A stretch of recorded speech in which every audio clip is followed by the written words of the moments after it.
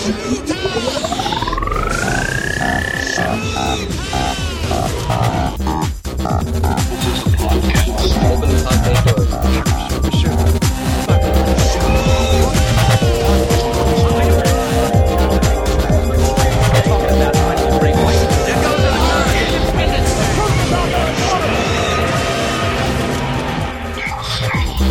back to General Snobbery, the podcast where we dive headlong into movies and their relationship perhaps to psychology or society or psychoanalysis sometimes. And today we've got a movie that is ripe for the interpretation because it is the 1990 blockbuster film Total Recall, starring the Terminator. The Terminator. I was going to say starring Schwarzenegger himself. Total Recall, this one started out in kind of a funny way. You suggested it, John, and for some reason, I always get Total Recall and Judge Dredd mixed up in my head. One is a 90s action movie that's sci-fi about Stallone, and the other one is Schwarzenegger, and this is the Schwarzenegger one. We're just kind of like the two big action star buff guys of like the 80s and 90s, and it seems like maybe I think they didn't really like each other for a while because they were kind of vying for like alpha male dominance. But really, they're definitely friends now. Yeah, maybe they realized with the coming of people like Jason Statham, they had to just put aside their old differences and team up. Right. And they still got defeated by Dwayne "The Rock" Johnson. He defeated everyone. This movie was recommended actually by our friend David Spitz. So thank you, David. Yeah, thank you very much, David. It's always good to know that you're our listener. Along with I recently was informed by one of our listeners, Aaron Brunmeyer. Yeah, he was recently telling me. So yeah, there you go, listener. Now you know. We personally know Aaron Brunmeyer, this man we've mentioned before. I think for a while we played him off like he was just some super fanboy that we've never met. But anyway, we know him, and he asked for a shout out. No, he didn't. He was just saying how much he enjoyed some stuff about General Snobbery. So I said we'd give him a shout out. Good. It's good to know our one listener has at least two forms. Yeah, exactly. Another common identity that has two forms is Schwarzenegger in Total Recall. Yeah, he has two distinct and, might I say, very well done and well thought out forms. This movie did not skimp on just like Deus Ex Machina, just like, what the fuck ever. In the end, everyone will be confused, so that doesn't matter. This movie actually took some effort into exploring those two selves. Seems like you might have a comparison in mind or something, perhaps of a movie that is the opposite side of that spectrum. One doesn't immediately come to mind. I think just a general feel, but certainly a movie came to mind a lot as I watched this, and I think you know the answer to that. My guess would have to be the movie Inception. Yes, that is definitely correct. A movie, yeah. I don't know. I mean, especially watching a movie like Total Recall, in light of the fact that it came out 20 years before Inception, it just made me realize that Inception did absolutely nothing new. Yes. It's like, okay, identity, dream, something like that. Anyway, that just kind of stuck out to me. Right. I feel like as we kind of get through this movie, there's going to be a lot of good reasons to further our analysis of why Inception is such a bad movie, which, listener, if you want to look at some of our in-depth analysis of that, just Google Inception Sucks, and you'll find our posts at the top. But it's always good to find new reasons. Yeah. Why Inception Sucks is like an onion. You have to peel back layer after layer. Or should I say it's like a dream? Just like there are many layers to it. So, where do we begin with this one? I feel like this one has to be a quick OGGS and attack the plot. I could be wrong because it's so convoluted. However, I do think this movie, you have to start at the very, very beginning, meaning the very first scene. Because I mean, oh man, I think it's my favorite first scene of any single movie ever made. And I totally forgot. Like, I see this meme though of Schwarzenegger's face. But anyway, you want to take it away? I as I watched this, I wasn't only enjoying it, I was thinking about how much you enjoyed it when you watched it.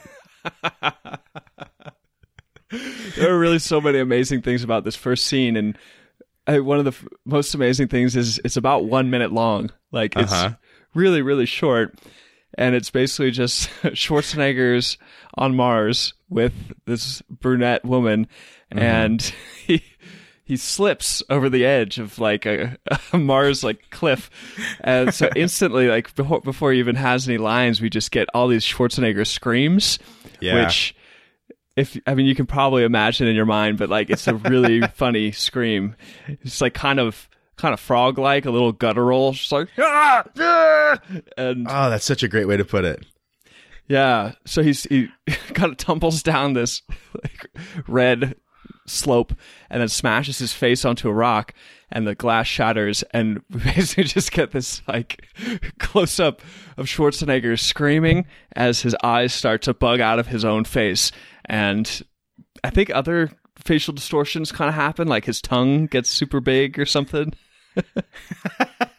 Yeah, that would make sense. I think his whole face basically starts to grow massively. Yeah, he just turns into this like weird Roger Rabbit cartoon guy. Except like it's still Schwarzenegger. Oh my God, you're so right. Yeah, Chris Lloyd when he gets all like squeaky. Yeah. Yeah, totally. God, that like the scene when Donovan rots from Indiana Jones and the Last Crusade. Yes. Mm-hmm. Yep, Christopher Lloyd and Roger Rabbit used to freak me the fuck out when I was a kid. But this one just makes you laugh. This one makes me laugh because so Schwarzenegger his mask breaks because he hits this like thing, and his eyes start bulging out, and you start hearing. Which, first of all, this movie, just to jump ahead real quick, I love that this movie spared no expense on prosthetic faces. Mm-hmm. This movie had, first of all, a lot of weird prosthetic like accoutrements to faces, but also like the actor's whole face that's clearly just this like rubber like model that they could like do anything with, like blow it up to disproportionate sizes and make the eyeballs bulge out. I was like, thank you for putting some effort into this and just fully fucking committing. Right. So then amidst the Schwarzenegger grunts, it's a quick cut to Schwarzenegger in a bed, sitting up very fast because all of this has been a dream. And as he sits up, he lets out another grunt, sort of a scream. Were you struck by how similar it was to the beginning of Independence Day 2 Resurgence? That's exactly what I thought. Although I will say the Bill Pullman Independence Day Resurgence, that scene surprised me more. I think I like Total Recall better, but Independence Day surprised me more. And Bill Pullman, his scream was much more intense. Right. If you haven't seen Independence Day Resurgence, listener, wouldn't necessarily tell you to watch the whole movie, but you should definitely watch the first scene. Yeah, it's like 2 minutes, and you'll probably get a really good laugh. Matt and I definitely did. I think we laughed for a solid 5 minutes. I don't think I saw the first 5 minutes of that movie because I was laughing. Oh man! So Schwarzenegger is like, he's this guy named Doug Quaid, and I always love these '90s movies when Schwarzenegger's in it, and he just has this like normal American guy name. Yeah, they just like don't really explain why he's an Austrian man with a name like Doug. You're right, and in so like many in Jingle All the Way, his name is Howard. Yeah. You're right. His name's Howard. His Austrian accent is never ever addressed. Right. I mean, like, even to the point where he was in multiple movies where he was like a high-ranking like commando or like member of like the U.S. military, and it's like, yeah, there are foreign-born American citizens who serve in the military, but I don't think it's like super common. Right. Then again, he ended up living that out by becoming the actual governor of California. Yeah, you're right. A man who, like, at the very least had, like, control over that state's national guard and military. So it's like, hey, it's kind of a self-fulfilling prophecy. Right. So, yeah, Doug Quaid really wants to go to Mars, and his wife Sharon Stone is like, "No, we can't go to Mars." And there's like this TV on the wall. It's kind of like a Ray Bradbury type of image. That's exactly what I thought. Yeah. So apparently there's some unrest going on Mars, where a big corporation-y guy is like mining all this mineral called like termanium or something. Yeah, so basically it's the plot of Avatar. Avatar, it seems like maybe stole this idea. Kind of big corporation mining something, and there's a resistance. Good point. Yeah. So fuck you, Cameron. Fucking Cameron. Stole everything. That guy's name is, I knew I would frickin' forget it. Cohaagen. Mm-hmm. Every time I heard that name, I started laughing very hard because... Thought of Denmark? That's exactly right. It's like, why is this man's name Cohaagen?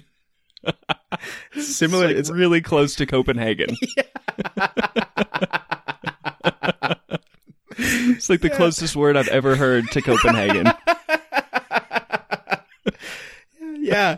Yes. Like to the point almost where it was like, it was almost distracting because every time I heard the name Cohaagen, I my mind would like quickly wander and think about Denmark. And I had to like bring myself back to the movie.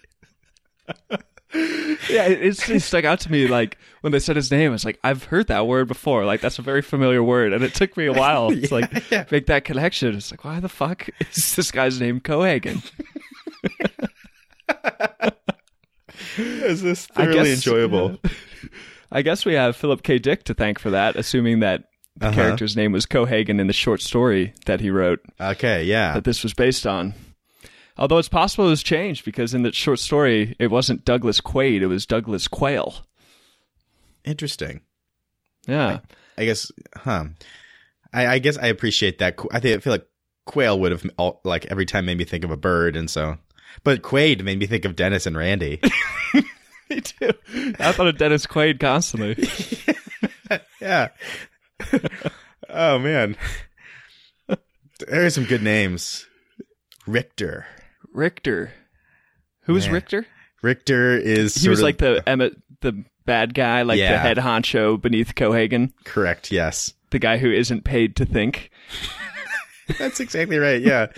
And who is the teacher and like the colonel in Starship Troopers. Ah, the guy with like one arm. Yep, he's the one-armed teacher. Gosh, when you said the teacher and the colonel, I immediately thought of the water boy, Colonel Sanders. Oh my God, yes. Wow.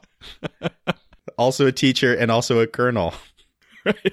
A different type of colonel. Right, but very explicitly Colonel Sanders. Yes. Oh my God. Sometimes I think about that and it makes me laugh a lot. Yeah. You know, it's funny. Our website gives us some data on like what people are searching and how they come to our website. And like, you know, the top one is like Inception sucks, or like why Inception is a bad movie. But top 5 is definitely Waterboy Colonel Sanders. That's awesome. Yeah. So apparently people search that quite a bit. And oh my God, it's good to know that that's something that people care about. Right. It is. And it's how one of our listeners, Amanda Pumpkins, became a listener when she went to the podcast and she searched Adam Sandler and philosophy. And our podcast was the only one that showed up. It's nice to know. We can rest comfortably in that.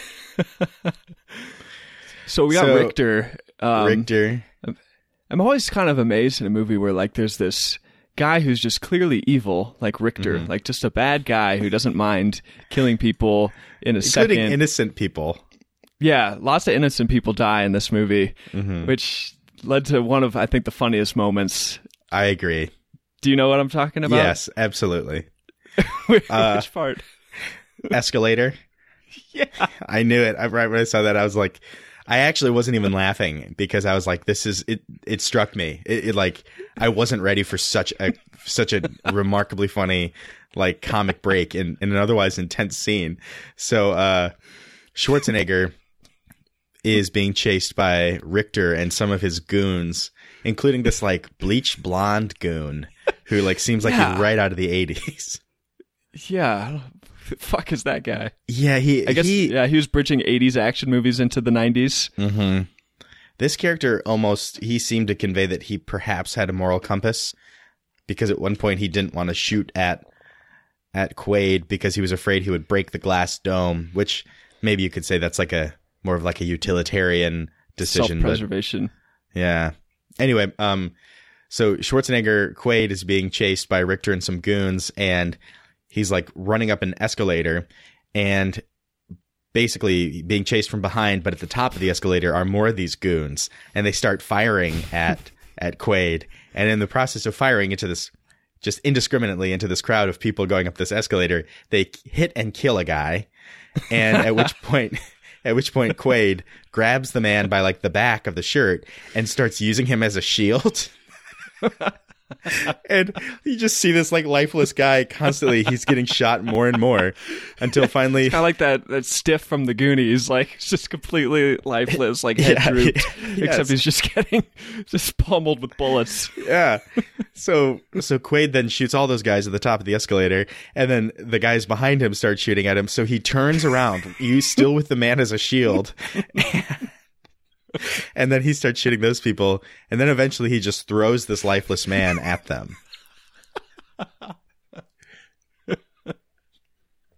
It was truly amazing. It was so amazing. Then he starts to run away, and we get like a 1 second close up of one of the goons just stepping on another dead guy. That's right. That is so just, right. Like, steps on his chest. The guy's still dead, and then we just go back to the chase. Yes.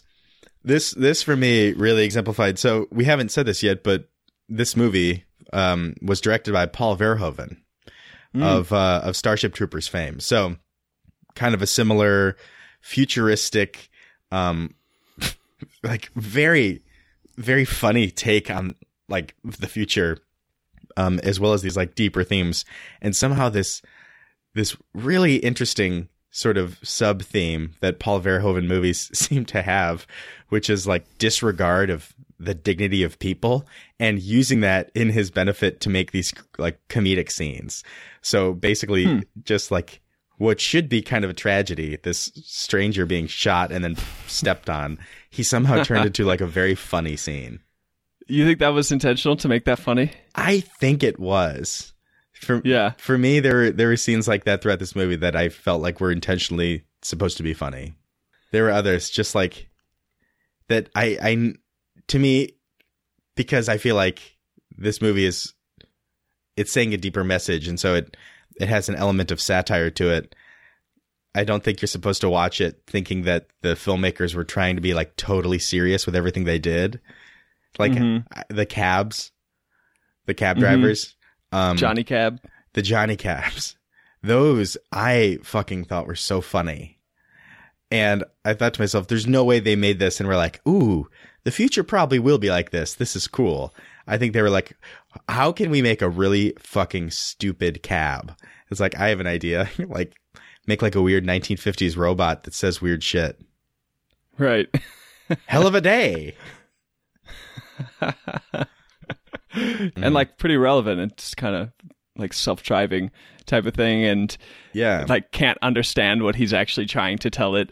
Like it can't communicate with it, so he's getting very frustrated, which I think many people experience these days with their Alexas. Mm-hmm. Oh yeah, that and the fact that they spy on us. Right. Yes, a nice, great tool promoted by the NSA. Yeah. Thank you, Bezos. Bezos. So anyway, Schwarzenegger gets involved in all this shit because he wants to go to Mars, and so there are these things where these companies where you can go to them and they will basically implant a fake memory into your brain. They will incept something into your brain. Right. They will. So wow, that's that's exactly what it is, isn't it? Yeah. Isn't that what Inception is? It's going in and planting false memories? Yep, that's exactly what it is. Holy shit. Yeah. They literally did the exact same thing. Yeah. But like made it try to seem original because like people go in instead of like a machine doing it. Yeah. And so, Inception, it's like the other people enter your dream versus, this thing where it's just like a download. God damn it. Fucking, that movie's so bad.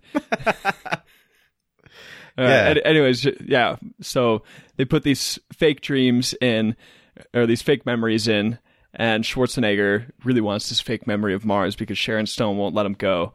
And as they're putting it in, he gets like this extra offer of whether or not he wants to add the ego trip to his memory. Ego 2 trip. weeks on Mars. And he's not interested at first, but suddenly when the guy says that he could be a secret agent in his memory, he's like instantly sold. He's just like, secret agent. He really wants that. And then he can like determine like what the female love interest will look like. And it's like exactly the girl from his dreams. And next thing we know, he goes under and starts freaking out, and we just get all these like really intense Schwarzenegger screams. And another fun part about this movie is that this is the height of Schwarzenegger, or it seems to be kind of the peak of his action career, which wasn't a short-lived period. It was like an extended period. But like, he is a very strong man, and these movies tend to highlight that. Like, you will always see that he is very strong. Yeah. And I think this is the first scene where he like breaks out of restraints that clearly they were designed for no human to break out of, and just completely destroys like multiple people at the same time while coming out completely unscathed. Yeah, for sure. Was this the point where he broke out and he like stabbed that scientist in the neck? Or was that later? That might have been later. I think that was later because I think those guys were bad. Yeah. Oh man. Yeah. So that's basically off this whole chain where you start to. Anyway, he's running, and then he's given this like briefcase from another secret agent who was like meant to kind of help him out should he ever like go rogue, and basically. It all it's kind of hard to explain, but it's very easy to watch. It makes sense as you watch it, I feel like. I was pretty confused. Were you? Okay. But I'm also pretty dumb. I don't think that's it. I feel like what got me was trying to piece together like who exactly he was and who was lying, and whether it was a memory or whether it was a dream. Or whether it was a total recall. Yeah. But basically the point is it becomes clear that somehow he has actually in the past worked for Cohaagen. And he was like a secret agent for Cohaagen. And now he has like gone rogue, and something has happened to his memory. They apparently erased his memory, the agency, as this like group I guess more or less the government on Mars that Cohaagen controls. They erased the memory of Hauser, which is Schwarzenegger's previous identity, and like implanted memories of him being this guy named Douglas Quaid who lives on Earth with Sharon Stone and like runs a jackhammer all day. And somehow through the recall operation, it like triggered these old memories, and something through that like apparently compromised what was really going on Mars, because then all of a sudden like his best friend at work tries to kill him because he's just like, you shouldn't have told them about Mars. And Schwarzenegger kills him and his 3 buddies. Like he's like, you know, kicking left and right, karate chops to the neck. He breaks a lot of necks too, which is like, that seems to be a big 90s trope where like a man just breaks people's necks with like either his hands or like wrapping his whole arm around the neck. Ford does it in Air Force One. He breaks a guy's neck. Does he? Oh man. Yeah, and I believe that Arnold does it quite a bit in True Lies. a lot of neck breaking. Yeah, that's funny. I think Mad TV did a spoof on that where they had Will Sasso playing Steven Seagal just like break necks very easily. He would basically just touch their face and their neck would break. Right. So Quaid like runs home and he's like, I don't know what's happening. He has no idea like why people are trying to kill him. He like kind of doesn't remember. I don't know. He seems very confused. And then Sharon Stone's trying to kill him, and then he like defeats her in a little fight. And she starts to like reveal this kind of stuff. And then Richter's after him all of a sudden. And basically it just becomes like all these people chasing him as what's his intention? Is it to get away, or is he trying to get somewhere? Like he's going to Mars, but is it just because like he still really wants to go to Mars? Well, he ends up going to Mars because that other secret agent gives him a briefcase. And in the briefcase, Hauser, his former personality, I guess you could call it, identity, before his mind was erased, is like, get to Mars, go to this place, and give them this ID. And basically, then from there, you'll figure out what's going on. That's right. So he shows up at the Hilton, and it's just kind of, following this chain of events, and it ends up leading him to, it's kind of like a nightclub type of place. Yeah. I forget what it's called. Even. What'd you say? I forget as well. Yeah. Was it kind of like a strip club? It seemed like kind of like a strip club kind of place, yeah. Yeah, because that's where the famous woman with 3 boobs is. Yeah. And they showed her 3 boobs like at least 3 times. Right. Like just in case you missed it the first time. Like, yep, there's still 3. Which is funny because that kind of reminded me of the character from Futurama. I forget her name. But she had 1 eye and 1 boob. Oh, right. I kind of almost, it kind of reminded me of it. Mm-hmm. Yeah. I feel like, I don't know. Seemed very like childish.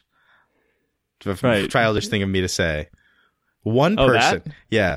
One person with a number of boobs other than 2 reminded me of another person with a number of boobs other than 2. Well, there's not too many like that come to mind. Mm-hmm. Like any reference points in really any culture or life in general. So it tends to stand out. There was a rumor for a while that Bill Clinton had 4 nipples. You ever heard that? No.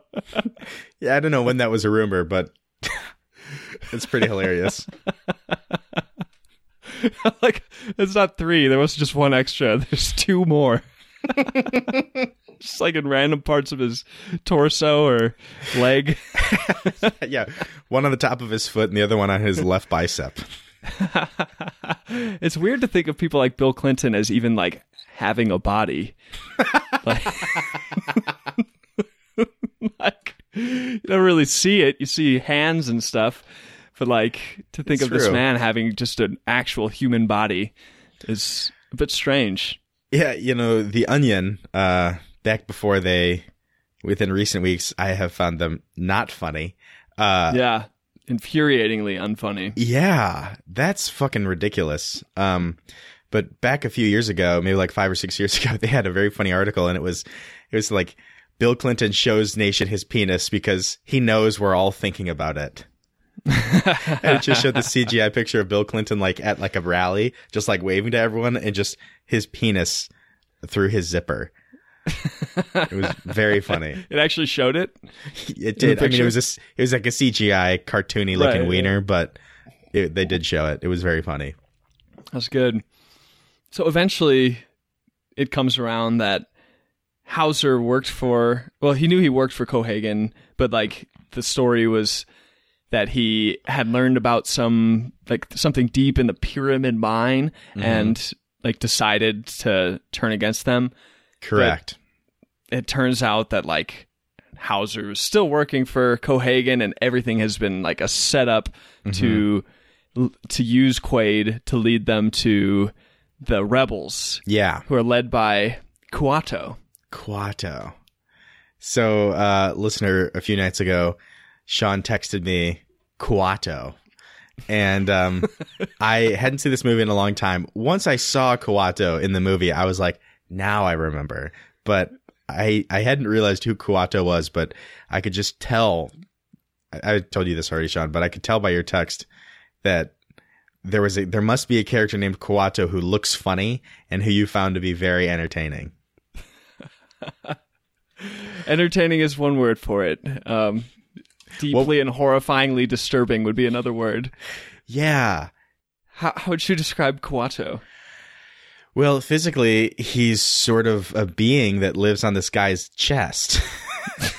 To me, it looks like a crossover between Danny DeVito and that doll from the movie Chucky. Oh, yeah. He totally had a doll look to him.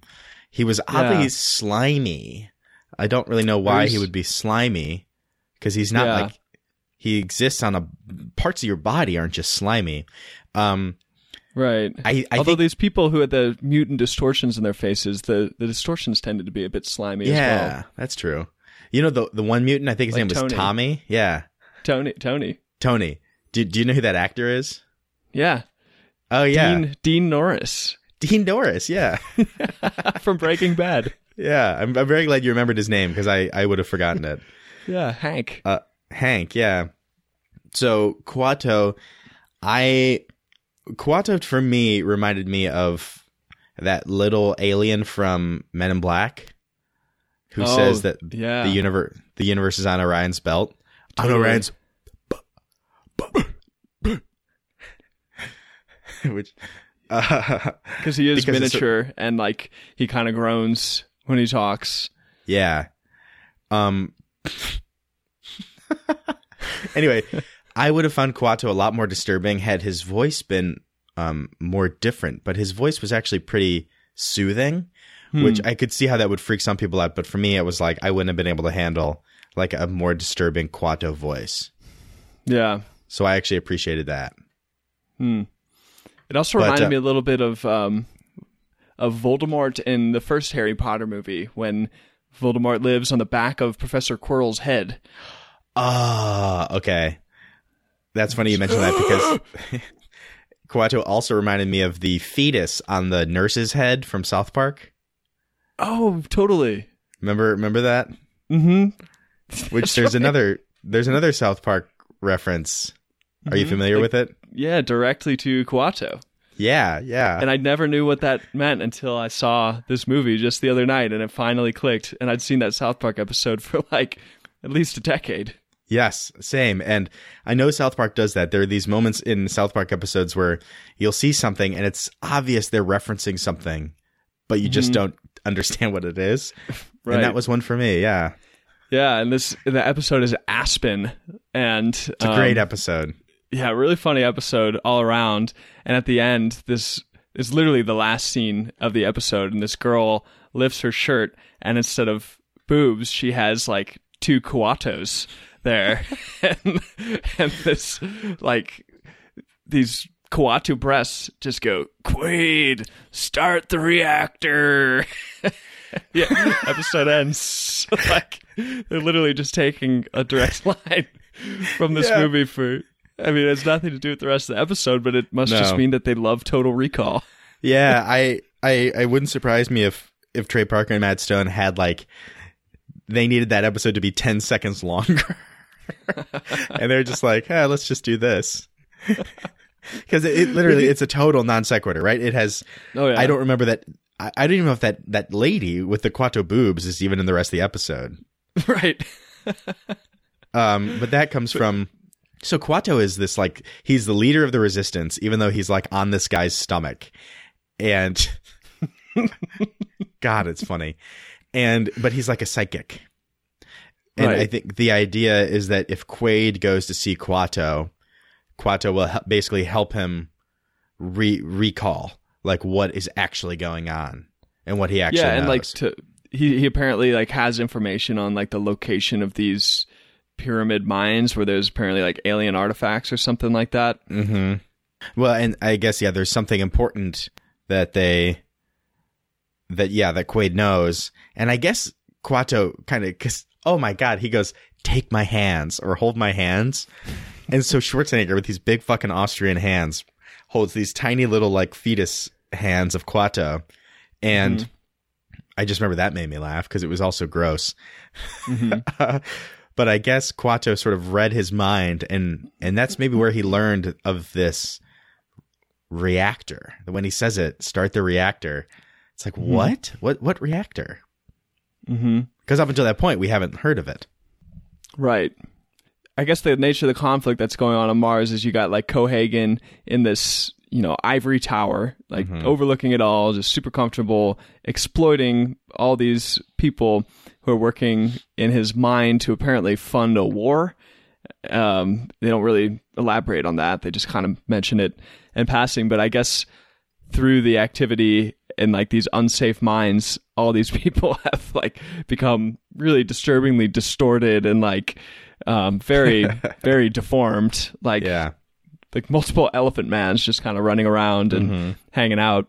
And so they're revolting under the auspices of Kuato, who apparently no one has ever seen because he lives on a man's stomach. It's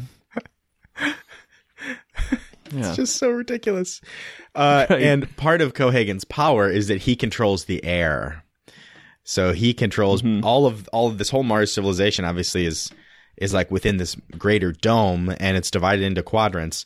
And since Cohaagen's in charge of everything, he controls the flow of air, and so air is like currency, and he can basically you have to kind of quote buy Cohaagen's air. So during this resistance thing, Cohaagen shuts off all this air, and in the meeting with Kuato, I don't know why I did that too. Yeah. In this meeting with Kuato, Richter and his goons find Kuato and Schwarzenegger because they were led there by the cab guy. Yeah, the cab guy. Yeah. Little classic 90s double cross. Exactly. That was one of the most fun parts about this movie was seeing like 90s, like late 80s and 90s action tropes. Yes. Which were seemingly just kind of decided that these would be in like every action movie. Like you got like the hitman with his goons, you got someone that double crosses, you have at least one scene where there's like this like wind vortex and people are having to cling to things to not get sucked out. You're right. You know what I'm talking about? Yeah, absolutely. That was a trope. When I saw that, it just kind of clicked. It was like, there are so many like 90s movies, like action movies where this happens. Wow. What came to mind was Air Force One. Me too. Where at the end or no, not at the end. In the middle, like the hatch opens and Harrison Ford has to like cling to a pole. At the end, the same hatch opens, but they're not getting sucked out. When he's just fighting Gary Oldman. There was something similar in Titanic when the ship is like almost vertical and everyone's having to cling to stuff to not fall. You're right. I was thinking also of the first scene of Jurassic Park. Oh my God. That man is getting sucked into the depths of that shipping container by a velociraptor. And I think there's one in one of the Bond movies. I think there's certainly dangling, dangling above the satellite, but I feel like there's GoldenEye. Yeah, GoldenEye. Yeah, there's definitely some kind of like wind thing sucking them out. There was another good one that I was thinking of, but I can't quite recall. But yeah, I just got a good amount of enjoyment out of the fact that happened twice in Total Recall. Yeah. Oh, so true. And that had to do with like the dome like being broken or something like that. Yeah. So these 90s tropes. Let me think. Another 90s Twister. trope. What's that? Sorry, Twister was the other one. Oh, Twister, of course. Where they're getting sucked in at the end. They use the horse saddles to like cling to that pole. Yeah, that pole that just like goes deep into the ground. I remember why that would save them. They must have realized that would be a question, so they just had Bill Paxton quickly say something to Helen Hunt, right? Or maybe she explained it. Yeah. These things go 30 feet into the ground. That's right. Oh, okay. Check that. Problem solved. Plot hole's gone. Yeah, other 90s action tropes are just like firing indiscriminately, running and screaming, like during these chase scenes where it's like, can these people hit? Also, evil people clearly being dressed in evil clothing. That's just so fun. Like Richter. He's like Richter. It's just very dark, bad guy looking clothes. Yeah. Oh man. His number one goon, he made me laugh a lot. The blonde haired guy, because he to me almost looked like he kind of looked like a 1980s CIA agent who would have like been arranging like coke deals with like drug lords in South America. I know that's like oddly specific, so there must be something. I must be thinking of something. I don't know. It makes sense with that guy. Yeah, he kind of had like a Walter Sobchak haircut and glasses, which made me laugh. Real quick, one thing I wanted to say about like the faces, like the weird, like rubber prosthetic faces that we see Schwarzenegger have when his eyes bulge, as well as Cohaagen later in the movie and whatever. I was like, what was the point of that first dream sequence where Schwarzenegger's mask breaks and his eyes bulge? Right. Like, was it a memory? Was it just a dream? And I was like, what was the point of it? And then I thought, you know what? I think it was Paul Verhoeven's attempt at, what do they call it? Future programming? Predictive programming? Predictive programming. I think it was predictive programming for the movie to sort of warn the audience, like, don't be alarmed later in the movie when you see these bulgy faces. Like, so we're just going to show you a quick little clip of a bulging face with eyeballs right now. So that way when it happens later in the movie, you're not confused. You just accept that that's the way it is. That's the way this goes. Yeah. I was trying to figure that out too. Like what the heck that dream was for. Mm-hmm. I'm really still trying to figure out this movie in general. Like, yeah. So we've been explaining all these things that are happening, but at the same time, like, I'm wondering, is this actually just the memory that's being implanted into him? Like all of these events that are unfolding. Yeah. Are we just actually witnessing, his secret agent memory? Because he literally becomes, like this undercover secret agent. And the way that the Total Recall guy explains the ego trip is like you get the girl, you beat the bad guys, and you save the planet. And like that's what happens. Yes. By the end. And he's like describing all these things that are going to happen in the secret agent memory that completely unfold for the rest of the movie. Like, people running and trying to kill him, and him. He even says like something about like a cover up, like cover up identity. Yeah. So it's like, is that just coincidental or something that like this guy, they actually triggered something in his mind, or like is the beginning of the memory, the false implanted memory, that something went wrong in Total Recall, and then everything played out from there. So true. Yeah, because that point when that doctor guy says that, what you explained, like what you're going to get at the end, I definitely had that thought of like that kind of foreshadowing thing where it's like, this is one of those great moments where they're telling you the way the movie is going to end right now, yet it's still going to kind of be surprising in one way or another. But it's kind of fun when that happens, that sort of foreshadowing or whatever. And I agree. Like, this is one far more than Inception. I think for me, the question of like Inception, like, is the top going to stop spinning? I think it's just a stupid question, partly because I don't care. You know what I mean? Like, I don't care enough about anyone in that movie to actually care if that ending scene is a dream or not. Right. Also, I don't think it's a dream. I think it's real life. And I think if that scene goes on another 4 seconds, that totem's going to stop spinning. Anyway, that's that. But this is one where actually I'm like, fuck, there are like 3 options as to what is going on.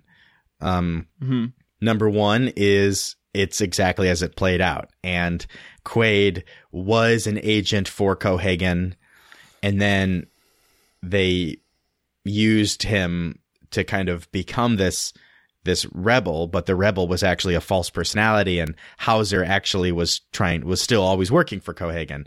The other option is that the whole thing is that recall, that fake memory, the secret agent memory.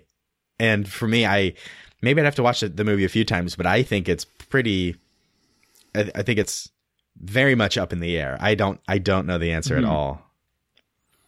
Because when he's getting kind of the details of the secret agent ego trip worked out, they ask him pretty specific questions about who he wants the woman to be. And he says, like, brunette, athletic, and sleazy. Yeah. And they have this screen where they're kind of like shaping her according to his desires, and then they choose like one of 7 prototypes. They're like, oh, it's A1. And it shows like a 1-second close-up of a face, and it's the actual woman that he meets on Mars. Yeah. It's the same actress, that woman that was in his dream at the beginning. So, like, how the hell could that be the case if, like, he literally does meet this woman that they have in mind for her, for him? It's like, how could it not be a dream then? Yeah. But I don't know. I'm sure there's, I think it was clearly intended to like work both ways. And it's just kind of like you choose which one you want to believe in. And that's kind of the old school cop out, you know, everything was a dream. And, you know, it's a real cliche in terms of stories, especially stories of like a kind of over the top nature like this, like, you know, really, really crazy shit going down. But it seemed to have like actual meaning in this movie, like actual philosophical relevance. Yeah. Whereas with Inception, it feels very gimmicky. It's just like, ooh, I tricked you. It just feels like Christopher Nolan thinking he's so smart and awesome by like bringing that question up through an image instead of having characters actually ask it. But I don't know. I'm not sure why it seems to work here. I guess because that question of identity is so much there. Like, who is this guy really? And that depends on whether or not it's a dream. So it's not just like, ooh, is this a dream? It's like, who is this guy? And the question of whether or not it's a dream is part of that question of identity. Yeah, I agree. I think it really does have to do with the idea of identity, because even this movie, who he is, I mean, they almost speak of Schwarzenegger in terms of like his identity as being fluid or able to be manipulated or changed fundamentally, and basically his body just like remaining the same. So like at one point they show Hauser, and Hauser's like, thank you for blah, blah, blah, but like now I would like my body back or something like that. And they're going to like, they're going to erase the Douglas Quaid. I almost call him Dennis Quaid. They're going to erase the Doug Quaid part and basically reinsert Hauser or something like that. Reinsert the Hauser part of his brain. And it was odd watching the scenes when Hauser from the TV screen would communicate with Quaid. For me, it literally felt like 2 different people talking to each other. And it like really brought up these interesting ideas about like, someone's identity and the memory, what the role memory plays. And then Kuato is like, memory isn't who you are. What you do is who you are, which I thought that was very profound. That seems to be like, I want to say that's like at the heart of like existential philosophy. Like who you are is based on your actions. Right. Not based on who you say you are or something like that. It's like existence before essence. Yeah, something. Exactly. That's right. Yeah, like we come into the world more as like a blank slate, and then action determines identity as opposed to something that's just in us at the point of birth. Yes, exactly. So it's interesting. I mean, because it is curious. Sharon Stone, if it's all like a fake recall, kind of the memory implant, then how are they going to explain Sharon Stone's death? Because if it's all a memory implant, then he actually is Doug Quaid, and he actually works construction on Earth, and he's actually been married to Sharon Stone for 8 years. But then once that memory is done, like, where is Sharon Stone going to fit into this? Is she alive now? How is that going to work? Because she dies in the movie. Right. Yeah. So I think there are some questions. If point. It is all a fake recall, there are some questions that have to be addressed. But then again, everything when that fake recall begins, it like points to this. It basically like points to all the future experiences as like, this is all part of the fake memory. like down to the detail of the face of the woman and the fact that it's like it's going to seem very real. Like you're not going to be able to distinguish it. And so then as the viewer, you're like, I can't distinguish it. But it's like you were told that's how it was going to be. Right. It's really interesting. I think it's a really very interesting movie, actually, and like very smart.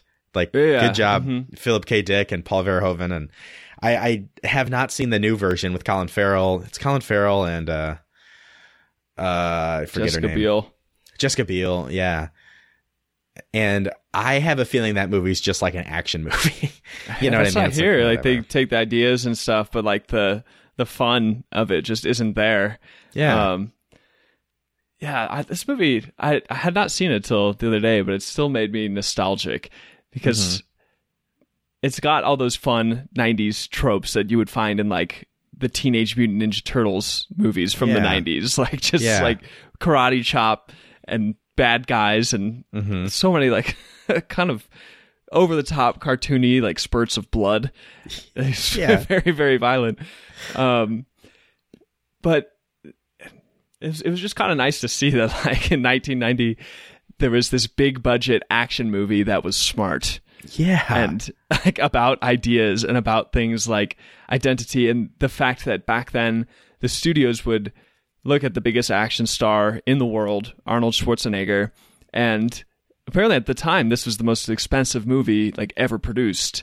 Wow. And they just like decided like, yeah, we're going to put all of this money and this giant action star into this movie that actually has like thought about existence in it and like makes people question their realities and things like that.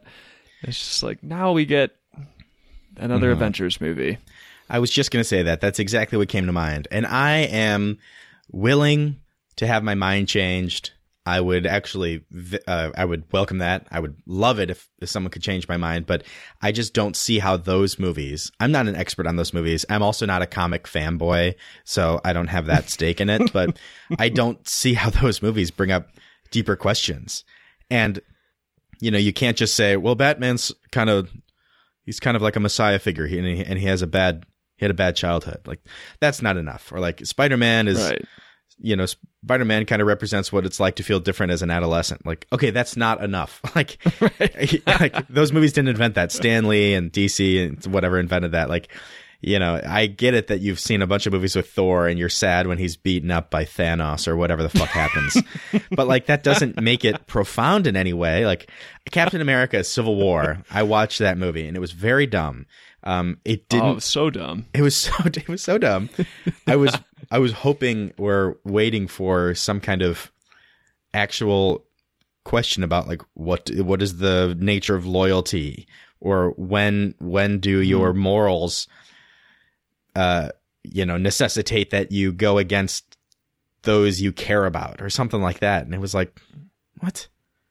There was like no attempt to make anything smart, I think is kind of what I'm getting at.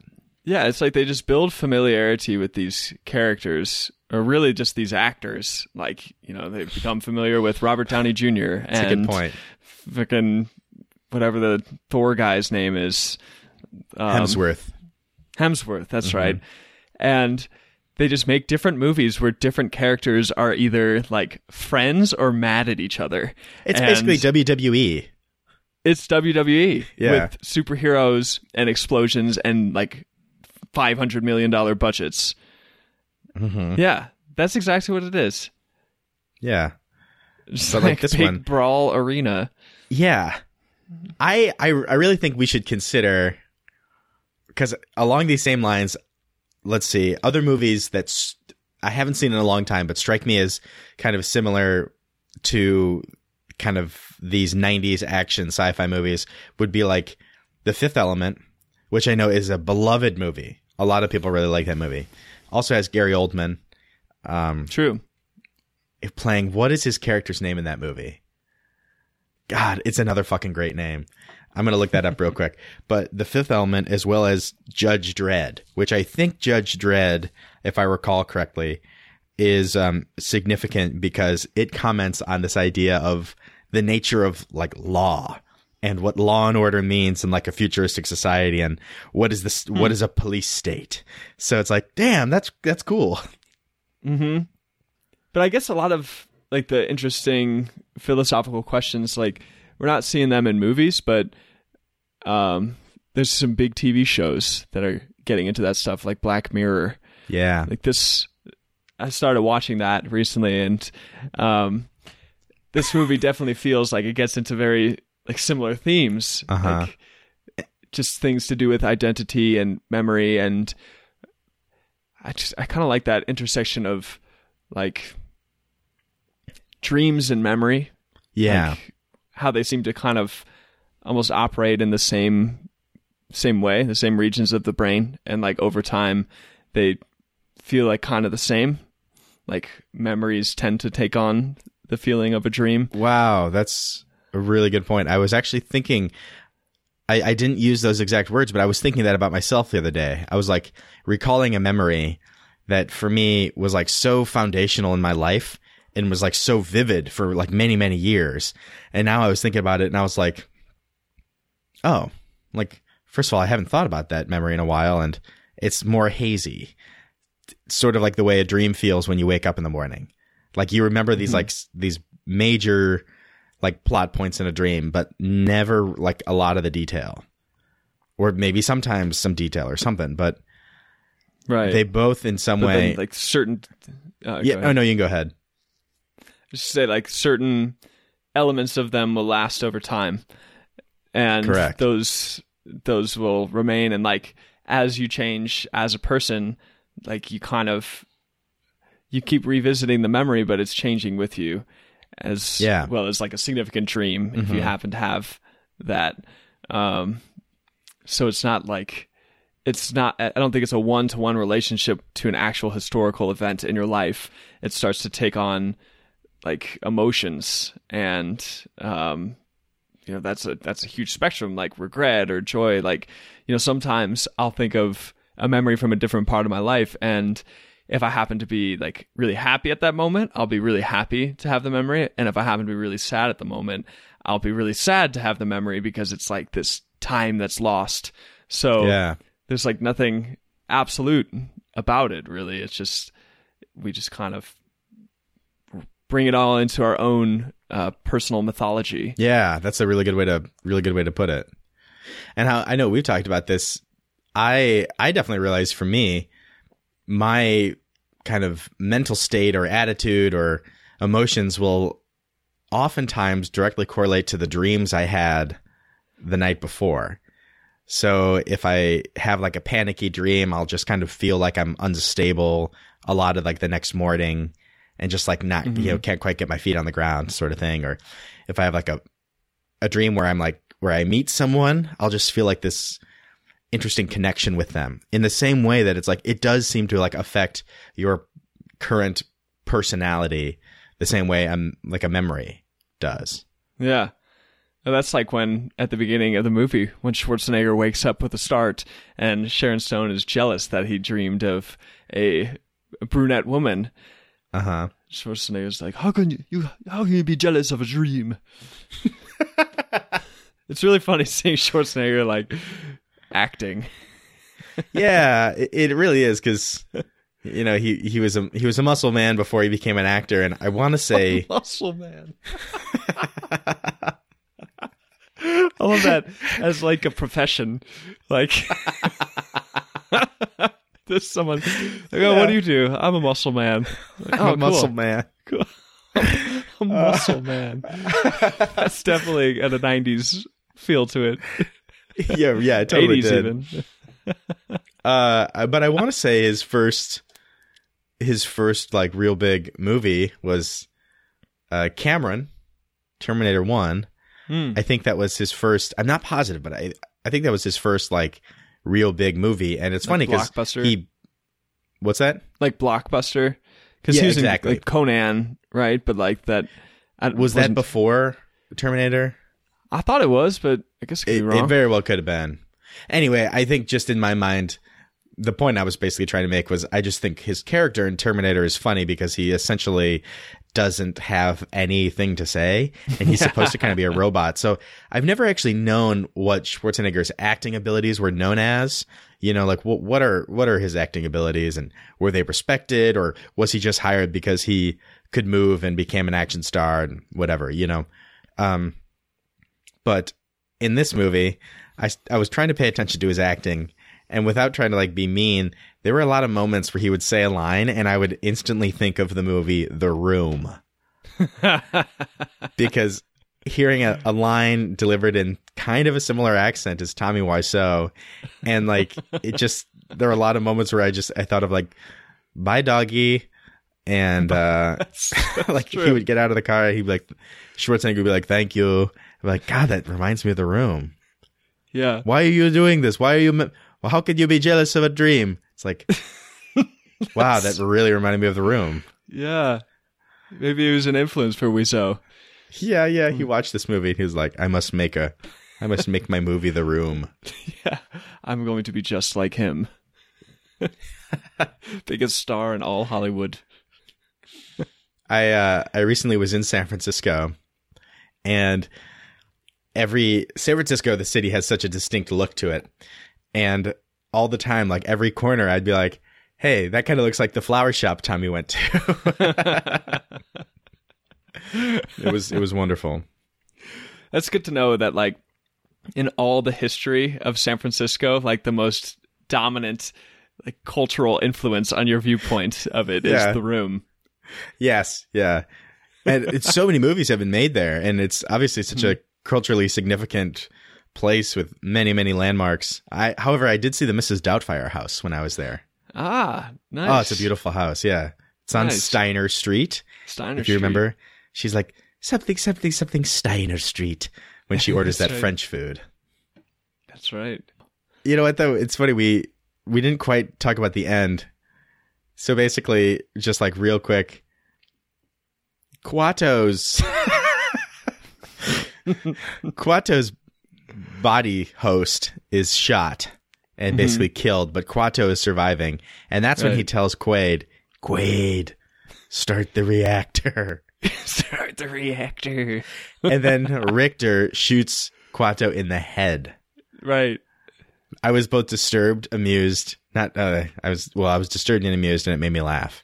I was just saying, like, what the fuck is Kuato? Like, yeah, how did it grow out of this man's chest? And how does it have its own consciousness? Right. Like, it's just this, like, mutation that became its own independent being. Or at least independent consciousness that's just attached I love to this man. In order for that guy to allow Kuato to take over, he sort of goes into this trance-like state. Oh, He's yeah, because like, Arnold's trying to, like, snap him out of it. Yeah. And the funny thing is, I feel like Kuato is so big that there's no way that guy could ever walk around indiscreetly because Kuato's not huge, but Kuato's big enough that, like, that guy looks like he would wear about a shirt size medium. But it looks like in order for him to cover Kuato, he would have to wear at least a double XL. Right. Mm-hmm. And like multiple coats. Yeah. It would still probably look a little strange. Yeah. Be like, like your shoulders and up and your waist and below don't really match what's going on right in the middle. Yeah. And you'd think that would kind of suffocate Kuato. Like he'd have trouble breathing beneath multiple layers of clothing. Maybe that's why he looked slimy. He was sweaty. That's right. Yeah. Because he's always hot. Just a little hot and gasping for breath. Yeah. Because he can never really breathe. Poor little guy. What does he eat? God, it's so fucking disturbing. I love it. Yeah. So then Quaid finds a reactor, starts it. The reactor was built by the aliens 500,000 years ago, and apparently this idea is that Mars has this giant glacier, and trapped within the glacier is enough oxygen to create an atmosphere on Mars. And the aliens built this reactor, and the reactor basically heats up these rods that instantly melt the ice and release all the oxygen into the air. So by defeating fucking Richter and then Cohagen, fucking, I keep saying fucking, Quaid starts the reactor. The reactor heats up, and he saves the planet. All of Mars now has oxygen, no longer just held by this corporate Cohaagen who controls the means, who controls all the oxygen. Marx, yeah, very much. Mm-hmm. So, well, it's good to see that he loses in the end, What's that? The good guys. It's good to see that he loses in the end, Cohaagen. The good guys prevail. Good guys prevail, absolutely. But yeah, the nature of Schwarzenegger's identity is still not utterly clear. Nope. Nor will it be. Nope. That's Phil K. Dick for you. I know. PKD. He's a trickster. Yeah, he wrote a lot of good ones. I'm not very familiar with him, but yeah, I've been kind of researching a little bit about him lately. I mean, the dude died at age 53, and he wrote like just dozens and dozens of books, hundreds of short stories. Wow. Because apparently he was constantly on speed. Really? Yeah, just nonstop. Apparently, I heard that his nickname was Speedy Phil. That's very funny. And a lot of his books and stories have to do with like people like losing their perception of reality, and sometimes even with like a drug, like a substance involved, like A Scanner Darkly, which Linklater turned into a film. That's with right. Keanu Reeves, it's got that kind of rotoscope animation, and Yeah. it's like Keanu Reeves is this guy like Robert Arctor, I think, and he and a lot of other people are addicted to something called like substance D or something like that. And so he ends up having like multiple identities formed from this substance. So apparently that's like what Philip K. Dick was actually experiencing due to his intense speed addiction, was like unbelievable levels of like paranoia and like a dream-like viewpoint on reality, and just like, stuff was somewhat autobiographical. Wow, so it's almost like for him the drugs affected his perceptions so much that the perceptions almost became their own personalities that existed within this one brain. Yeah. Wow. Yeah. From the sounds of it. He wrote the book or story Man in the High Castle, which is now an Amazon show and takes place, I believe, basically it's this alternate history where the Nazis and the Japanese win World War II. I watched the first episode on Amazon. I fell away from it, but I would like to watch the whole thing. Apparently it's very good. Yeah, bro, that's pretty good. I didn't realize that he'd written it. And he obviously also wrote Why Do Androids Dream of Electric Sheep, which was adapted into Blade Runner, and Minority Report. That's right. Paycheck. He's just kind of like Stephen King, where just like his stories just make movie and show after show. Another author that makes me think of those guys would be Arthur C. Clarke, if you're familiar with him at all. He was 2001. Of course. What the hell am I saying? Those guys they seem to have such an interesting like set of interests, or maybe specific set of interests, that they just like busted out story after story. Yeah, they just like are constantly thinking about these deep things and finding new language and symbols and stories to like explore the ideas. Yeah. Kind of glad that I'm not afflicted with that. Yeah, that's a good point. Well, it was a deep one and a good one. Yeah, it's good talking about some Recall. Yeah, I think it's way better than your average action movie today. So that's a big happy thing. Definitely better than Inception. Yes, way better. Mm-hmm. Well, have some pleasant dreams, listener, and I hope that your memories make you a happy and satisfied person. Yes, absolutely. If not, you can probably go to Mars pretty soon.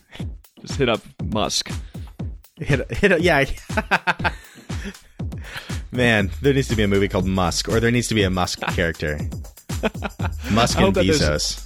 At least 3 movies about Musk before he dies. Yeah. Oh, man, that'd be great. Maybe one written by Aaron Sorkin would be good. Right. Yeah, he would be a good first one. Yeah. It should just be called Musk. Yeah, Musk. And that's the bit with Jobs. Right? Exactly, Jobs. Yeah. So there could be one called Musk, one called Elon. Elon, yeah. Which is a very sci-fi name. It is a very sci-fi name. Alrighty, well, Kuato lives, and I hope you live, listener, and I hope you live well. Yep, very well. Farewell.